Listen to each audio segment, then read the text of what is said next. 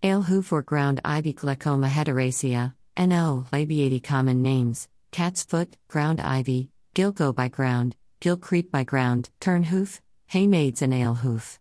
Various names come from the many localities in which it grows. Features: the plant is common to North America and Europe. Found in shady places, waste grounds, dry ditches, in almost every part of the land. The green, round leaves endure every season except when the temperature falls below freezing point. Medicinal part: the leaves. Solvent: water. Bodily influence: stimulant, tonic, pectoral. Uses: a singular herb for all inward wounds, ulcerated lungs or other parts indicating the same condition. Either by itself or boiled supplementary with other herbs and drinks. In a short time it will ease all gripping pains, gas and choleric conditions of the stomach and spleen. Useful in yellow jaundice as it opens the stoppage of the gallbladder and liver, in melancholy, by relieving obstructions of the spleen, expels poisons and also the plague, encourages a release of urine in women's complaints.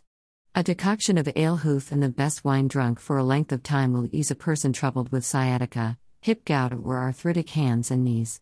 A decoction with honey and a little burnt alum is excellent as a gargle for sore mouth or throat and to wash the sores and ulcers of male and female intimacy. An infusion of the leaves is very beneficial in lead colic. Painters who make use of it are seldom, if ever, troubled with this malady. The fresh juice snuffed up the nose often takes care of most deep-rooted, long-established headaches. This is one of the most wonderful of all herbs. The mineral content is iron, copper, iodine, phosphorus, potassium. The ancient herbalists praised it greatly, saying it would cure insanity and melancholia by opening the stopping of the spleen. It also regulates the heartbeat by making the blood more fluid.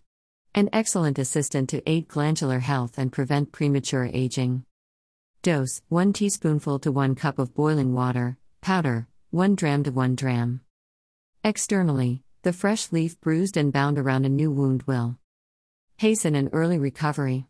Ale hoof juice, honey and marigold, calendula, boiled together will clean fistulas, ulcers, and control the spreading or eating away of cancers and ulcers, and the less serious effect of the troublesome itching scabs, wheals, and other skin irritations in any part of the body. The juice dropped into the ear is helpful in noise and singing, and cleansing to decayed hearing.